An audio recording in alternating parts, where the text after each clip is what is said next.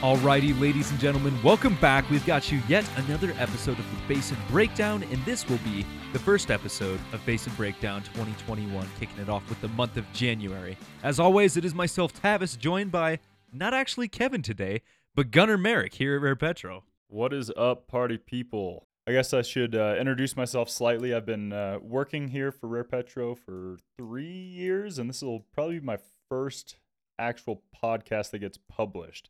I've been told that I have a very monotone, not necessarily soothing voice, but it projects. So we'll see how I'm fit for the social medias. Hey, well, I tell you what, I got a good face for radio, so between us, we got something going on. But without any further setbacks or formalities, we're just going to hop right into the stories, starting, as we always do, here in Colorado at the DJ, Niobrara, and Piceance Basins. If you didn't know, the BLM headquarters is actually located in Grand Junction. Well, for the moment, while Biden continues to unravel work and policies set into motion by the Trump administration, some worry that this may once again change the location of the BLM headquarters. Back in the summer of 2020, the BLM was moved out west as 99% of the federal land is actually managed there. It was also done to encourage those working in the BLM to be more involved with those their policies were directly affecting, and the tax savings would be substantial. When Biden revoked the Keystone XL permit, Colorado Senators Michael Bennet and John Hickenlooper sent a letter to the president explaining why they think the headquarters should remain out west. The two Democrats wrote, "We write to express our continued support for a fully functioning Bureau of Land Management headquarters in Grand Junction, Colorado." End quote. While Biden has not made any statements regarding plans for the headquarters, the Colorado Senators asked for even more autonomy on behalf of the organization. The move was criticized early on as some worried the new headquarters would diminish the agency's influence, and Biden has established a centralized federal goal of achieving environmental greatness, which means another relocation of the BLM headquarters is not out of the question. So I don't know too much about the BLM or why the Colorado Senators would really want the headquarters to stay here, but Gunnar, you've got a little bit more experience with that department, no?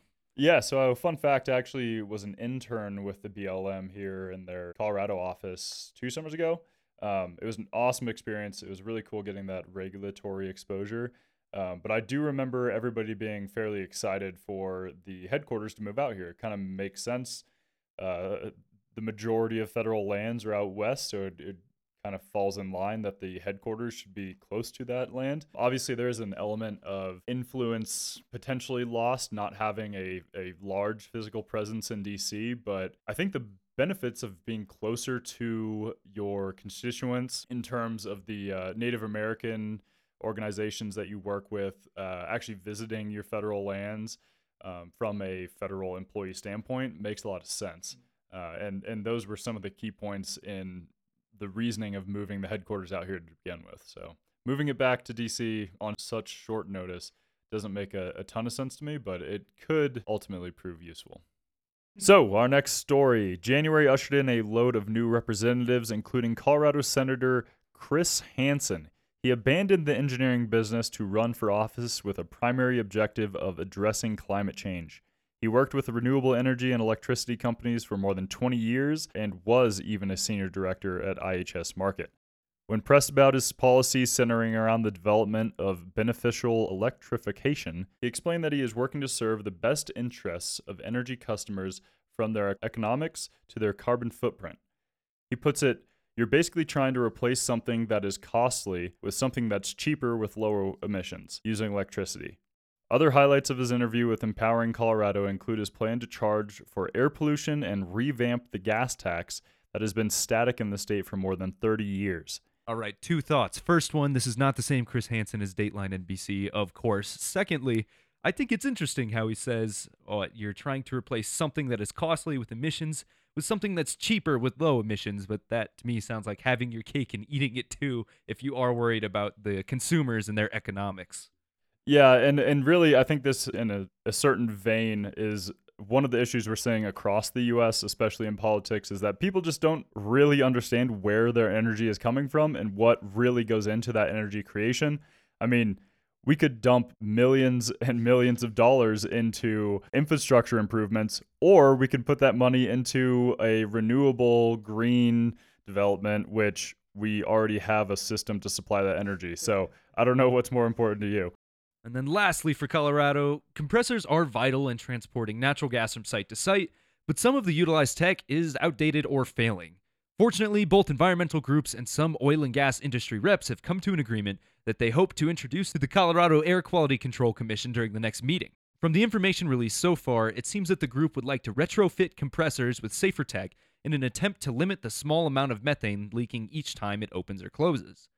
The group also claims that their plan would allow the state to target the worst offenders, that is, the leakiest and oldest compressor controllers, in order to better reach climate goals that have been established for the future. Dan Haley, president and CEO of the Colorado Oil and Gas Association, said, "This agreement among industry and conservation groups will allow for the thoughtful reduction of emissions and the improvement of Colorado's air quality." I mean, nothing crazy here, but definitely cool to see we're making an effort to update the old. Yeah, and I think this kind of falls into one of those natural processes. Naturally, the technology will get better, so it makes sense to regulate and promote the replacement of older technologies. So this is something that just makes sense. Moving up north a little bit, we have the Powder River Basin. While federal drilling ban has sweeping immediate impacts, Wyoming is perhaps one of the most affected. Because they produce a large portion of their hydrocarbons on federal lands, it is going to be difficult to drill new wells. This means that the state budget was already tight through 2020 and will now only grow tighter if reserves can't be replaced. Wyoming Superintendent Jillian Balo claims the ban will decrease funding available to schools. She was surprised with the orders after listening to months of rhetoric on national unity and said, "Funding for public education in Wyoming and other states has been eviscerated by an order issued by acting U.S. Interior Secretary De La Vega. Wyoming depends on more than $150 million in federal royalties for oil and gas annually to support schools. This doesn't include the royalties that are raked in to support local government bodies or other public organizations." The superintendent encouraged those who are concerned to speak out against the funding, claiming, quote, "Our students, teachers, and communities simply cannot afford this draconian executive order." And I kind of feel for her here because, yeah, of course, we want to transition to less emissions, more renewable sources, yeehaw, but we forget how much of the money is brought in to support a lot of our public and social programs and how much of that comes directly from severance taxes. Yeah, here we're just seeing another representation of larger issues, and I think eventually it'll get sorted out, but in the short term, yeah, these Wyoming schools are going to lose a lot of their funding. And this next article actually highlights that previous one explaining the issue. I mean, Wyoming policymakers are upset with the new order because they are swimming in what happens to be federally owned land. Only 10% of oil and gas production in the United States occurs on federal land, but in Wyoming, more than half of oil production is drilled on federal land, along with 92% of natural gas. This contributes to 38% of natural gas produced on federal land nationwide. The Petroleum Association of Wyoming plans to take, quote, "all legal means at our disposal," end quote, to challenge the ban.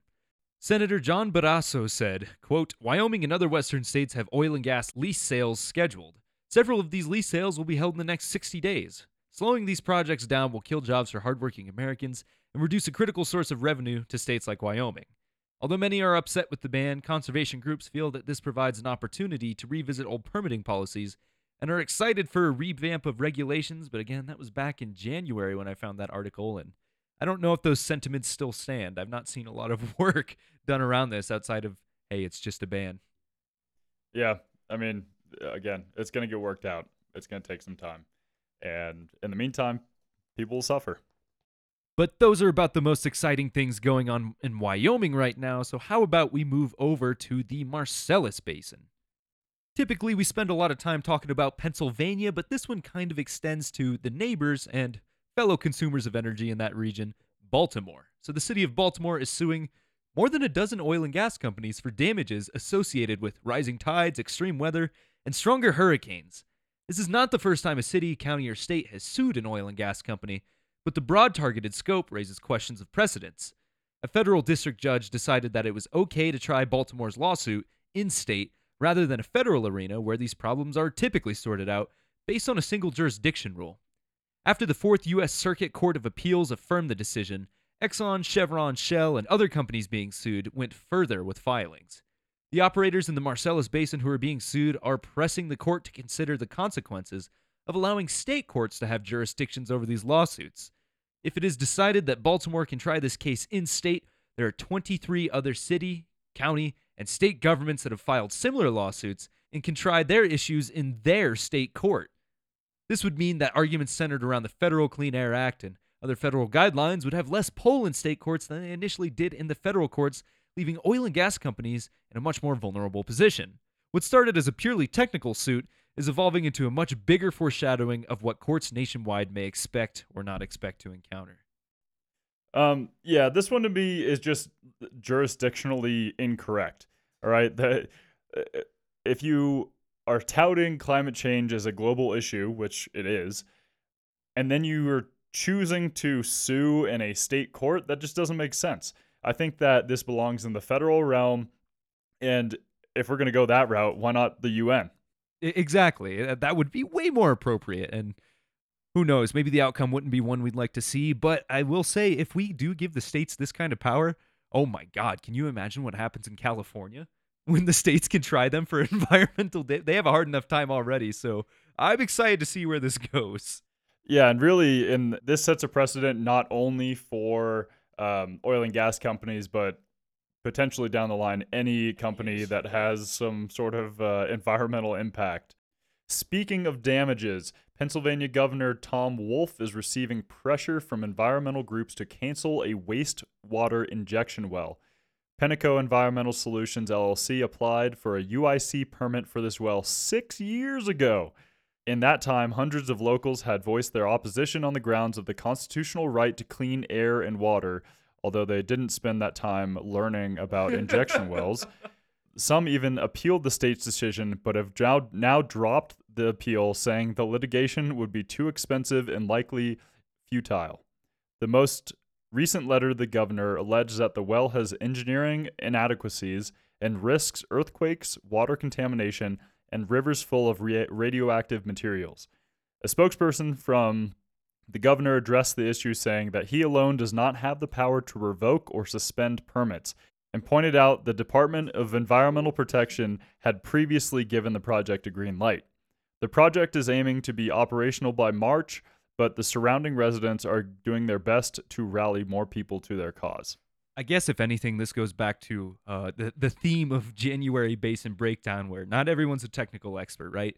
They want to consume this energy. They see that there's a byproduct. They don't want the byproduct, in their backyards, albeit very far underneath their backyards. Yeah, and Pennsylvania's had injection water issues in the past, and so I think a lot of the concern stems from that. And obviously, they need to have adequate engineering, but if it's signed off by the EPA, you can't really do much in court. Not even the EPA, the state's Department of Environmental Protection. And they said, yeah, so I understand why they said too expensive and futile. Heading back out west, we have the Bakken. Senate Bill 2064 was introduced to the North Dakota Senate in an attempt to hold corporate officers liable for oil and gas-related violations. State Mineral Resources Director Lynn Helms requested a bill of this nature following recent environmental problems in their fields. Corporate officers of some companies refused to fix issues or ultimately abandoned sites, leaving the state to foot the bill, which totaled more than $1 million for only 2 properties. Senate Bill 2064 died with a vote of 7-39. The North Dakota Petroleum Council and Greater North Dakota Chamber lobbied against the bill as they felt it would create a negative climate for business and unfairly target the industry. Many Republicans echoed these concerns, as Rep. Jim Roars said, "We have corporations and partnerships that provide protections for certain individuals, and we felt by passing this bill we would violate those protections, and CEOs, boards of directors, could now be held liable for things they would have very little knowledge of what was going on." So I understand his concern there. Some corporate officer far off, operating at the headquarters out of state, didn't know that some environmental, I'm not going to say catastrophe, but mishap happened and that they had to take care of it. But also, if it's cost the state $1 million on 2 wells, 2 properties, I don't know how they define it. I guess we really just need more specifics, but I can see why they would be concerned on dishing out that much cash on a well-by-well basis. Yeah, and to an extent, this kind of falls in the public domain. if the site is abandoned, if the entity that owned and operated that lease no longer exists, which we're seeing a lot of lately, that needs to be taken care of by the state. It's just how it is. It's how our country operates currently. It could foster a poor environment, but I think going after the entity itself makes sense. Going after the individuals in charge of that entity, that's not realistic in the long run. A poor decision indeed. And speaking of poors, both, ill-equipped and the rock kind, January was a big win for landowners in the Bakken, North Dakota area as a judge struck down a pore space law from 2019. Essentially, this law addresses the valuation of void spaces left when fluid are extracted from the grounds, especially in the case of an injection. The original law protected operators who wished to inject fluid back into the depleted pore spaces for no additional compensation. Many landowners appealed the decision, saying that they felt those now voided pore spaces held monetary value. It was a tough battle from both sides, but Northeast District Judge Anthony Benson claimed this law was unconstitutional, saying it, quote, acts to give North Dakota landowners value from pore space to the oil and gas industry for free under the guise of the North Dakota Industrial Commission, end quote. Oil and gas companies are still expected to push back on the issue, and it is certain that many appeals will be filed. This is likely not the last of the issue, as it could easily gain federal attention, and that's kind of confusing, but basically, bring oil out of the ground, you got a pore space. Sometimes companies want to inject, CO2 for EOR reasons, or wastewater like we looked at with UIC wells, and they were just kind of assuming that the landowners would let them do that, which is, I guess, what I assumed would work out too. But now the landowners are going, no, this is a vessel that holds something. It's a container. I want to charge you for it. This is really cool, actually. I think that this obviously has some potentially negative consequences for the extraction industry. However, for landowners, could be a boon. I mean, there's countless wastewater injection wells across the U.S. Growing carbon sequestration projects are going to use these void spaces. So this could be really cool. I'm looking forward to following this. Yeah, so thanks to North Dakota and the Bakken area for highlighting all of the intricacies that come with the United States and private land ownership. But we can't do a disservice to one of the biggest basins out there. We haven't even talked about Texas, much less the Permian, so I guess I'll go ahead and jump right into that. First things first, New Mexico. I know I just said Texas, but New Mexico is displeased. They're one of the many western states whose budget was already struggling before the federal land drilling moratorium. A heavy dependency on oil and gas has been rewarding in the past, especially when it generated enough money to afford free in-state college tuition. Unfortunately, too much of the land in New Mexico, just like we saw with Wyoming, is federal land. In 2018, lease sales of that federal land brought in $500 million to the state and opened more of the Permian Basin to operators, bringing in even more revenue as taxes. Even if New Mexico was to fully rely on renewable power in the area from wind to solar, neither the state or federal government would collect royalties or severance tax on alternative forms of energy. New Mexico currently provides even a 10% tax credit on solar and deems the tech tax-exempt in property value. Free college is going to struggle to exist if the state can't find a better way to balance the budget, and really, again, this just highlights the poor timing of this federal drilling ban. We just came off a terrible year, and then you got to tell people who are reliant on production to, okay, now stop drilling, that prices are getting better. Yeah, and now we're going to see New Mexico probably go into a cycle of cost cutting, which will harm all of the policies that they've just implemented in the last several years. Alrighty. While it's easy to view the Keystone XL cancellation as mostly detrimental to budget, safety, and relations, some Permian producers remain optimistic. Kirk Edwards, CEO of Latigo Petroleum, says he's never understood why Permian people have been supportive of its direct competition to us. And this pipeline having been taken away, to me, is a relief for Permian producers out here. He continues to mention the fact that Canada burns about 3 billion cubic feet of gas per day to heat up their tar sands to a point that allows the oil to be mobile. So it is much dirtier than the oil produced in Texas, which now flares at a record low since 2012. Additionally, most operations in Texas take place on private lands, so they are safe from that as well. The biggest threat at this point is the potential for a ban of fracking, but that is nothing more than a rumor at this point. guess it's really easy just to read the news and immediately go, oh, the US, we're shooting ourselves in the foot. Why would we do this? But it's good to look at the positive sides of this. I didn't even think about that. I mean, we have enough oil as is. Why do we need dirtier oil being piped in? I mean, I also think we should make an effort to work with Canada. So at least there's some people who are happy with this decision. Yeah, and the Permian's just coming off of a massive phase of increasing their transportation through pipelines. So I'm sure, for at least for Permian producers, they're going to see a positive price pressure over the course of the next several years. And we can't talk about the Permian without talking about the Eagle Ford. So I did my best to scrounge something up, and this is what I found. While it does make sense for those in the Permian to be happy that competition from Canada has now been limited, they may have an entirely different competitor. The Eagle Ford Basin does not receive nearly as much attention and love as the Permian, but it does produce oil that emits far less greenhouse gases, and you heard in the last article, the Permian's down to levels as low as it was in 2012. A study by the Oil Climate Index in 2016 shows that the Eagle Ford and Bakken shales have some of the lowest emissions per barrel globally. This means that from a purely environmental standpoint, the Eagle Ford will likely win favor from the federal government should Biden choose to curb domestic oil production. Not much going on in the Eagle Ford, but future potential is exciting. Yeah, and I think if you add in the fact that compared to the Permian, the amount of development occurring in the Eagle Ford is slightly more sustainable, especially if there is a fracking ban instituted. So I think as it has been for a long, long time, the Eagle Ford is here to stay. All right, let's move over to everybody's favorite state and basin, California. All right, so before Biden got the chance to introduce the federal lands drilling ban, California Congressman Jimmy Panetta reintroduced the California Central Coast Conversion Act. The bill was similar to the Biden moratorium in the sense that all new oil and gas leasing on federal land in the Central Coast would be banned. With that bill, the BLM will be required to complete and publish a report looking at the environmental cost of oil and gas drilling in these parts. They are being asked to include impacts on air, greenhouse emissions, climate change, groundwater, surface water, seismicity, wildlife and plant species, low-income communities, communities of color, and indigenous communities. Wow, this could be a lot of work for the BLM out there. If adverse impacts are discovered, the BLM may lose that land.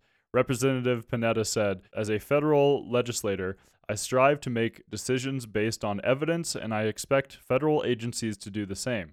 Until the BLM completes a detailed analysis of the harmful impacts of new oil and gas drilling we will have on our pristine environment, the agency should not be able to proceed. All right, so I try to keep things objective on this podcast. I know we all do, but Representative Panetta, I must ask, if the BLM is conducting that report, I'd like you to look at the decreased amount of deaths associated with famine or other environmental causes. Well, sure, if we look at purely environmental factors, then maybe we should just get rid of humans altogether then, because we're having no positive benefit. These reports are it's just busy work. Yeah, and I really like his stance. Federal decisions should be made on evidence and fact. However, the reality of data is that you can find data that supports pretty much anything. Yeah. Next up, we've got CalGEM, and they proudly announced that it issued 23% fewer drilling permits on the year and approved 16% more permits for plugging and abandonment. While the state regulatory influence definitely played its part, some are quick to point out that these numbers are likely a direct result of the pandemic and not CalGEM. Regardless, CalGEM released a statement claiming new state policies, combined with increased enforcement by CalGEM, are driving the increase in oil and gas operators permanently removing wells from operation, end quote.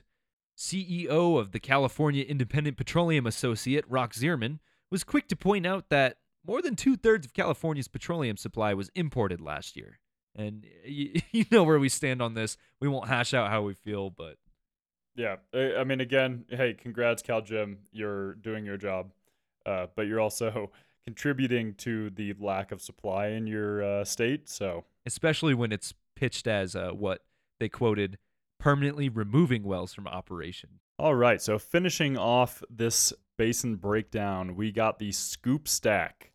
Texas may not be alone in their support for the revocation of the Keystone XL permit. Mickey Thompson, former head of the Oklahoma Independent Petroleum Association, said, "We do not need 800 barrels a day of anybody's crude oil coming to Cushing, Oklahoma just to sit there." While the U.S. has been making significant progress on domestic crude reserves, it is certainly wouldn't help to have more than oil imported from Canada. Thompson continued to argue that more jobs would have been lost in Oklahoma if the pipeline was allowed to operate. While it certainly can be argued many ways, one thing is certain. The relationship between Canada and the United States is certainly tarnished from the Biden's decision. Again, I like that people are finding the positive, right? Hey, we already had we're on that high end of the 5-year average. We have too much oil anyways. What would we have done with it? But I don't know. I still think it would have been better to go through with that. Maybe not better for just the United States, but for partners, I think it would have been beneficial. Yeah, and really this comes down to Canada's takeaway capacity. The perspective that they don't need more oil in Cushing, Oklahoma makes a lot of sense. However, there is a general net benefit to having the pipeline, and there are specific benefits to not having a pipeline. So at the end of the day, it's unfortunate but effective for price. And then lastly, the state of Oklahoma is prepping for the worst. I mean, oil and gas is not exclusive to the West. Oklahoma is beginning to prepare for what they are predicting to be a rather difficult era. Although little of the land in Oklahoma is public or federal, many individuals have mentioned that they feel like sitting ducks waiting for unknown legislation to pass. Dewey Bartlett of the Oklahoma Energy Producer Alliance said, regardless of his political beliefs, he panicked when he heard Biden say he plans to move away from fossil fuels. If that is the case, he believes not only will Oklahoma be devastated, but so will the entire economy. And I've included that article last because a lot of this month, I know this episode's a bit shorter, but everyone's worried about the newest legislation. Those are the biggest stories. So again, I mean, February is almost over as we record this, so hopefully we see some progress as we go through, and I do think we can come out of this better, but I don't know. That's just my poisonous optimism. I'm optimistic. I mean, a higher oil price is great, but there's still a lot of pain in terms of both local state economies and also bankruptcies throughout the industry. So we'll see what happens here in the next month. But that is the end of this episode, and we will be signing off. You can go ahead and find Gunnar on LinkedIn if you want to. I'm sure many of you listening probably still know him or work with him, so be sure to add him. You can go to rarepetro.com, look at the About Us page to find both of our contact information. Other than that, while you're there, look at the rest of the content we put out. I know Kevin's not here today, but he is probably slaving away on a periodical that is certainly going to teach you a thing or two about the industry that you never even thought you'd learn. So find the rest of that content, read it, listen to it, see what Rare Petro can do for you, and until we see you next time, take care, everybody.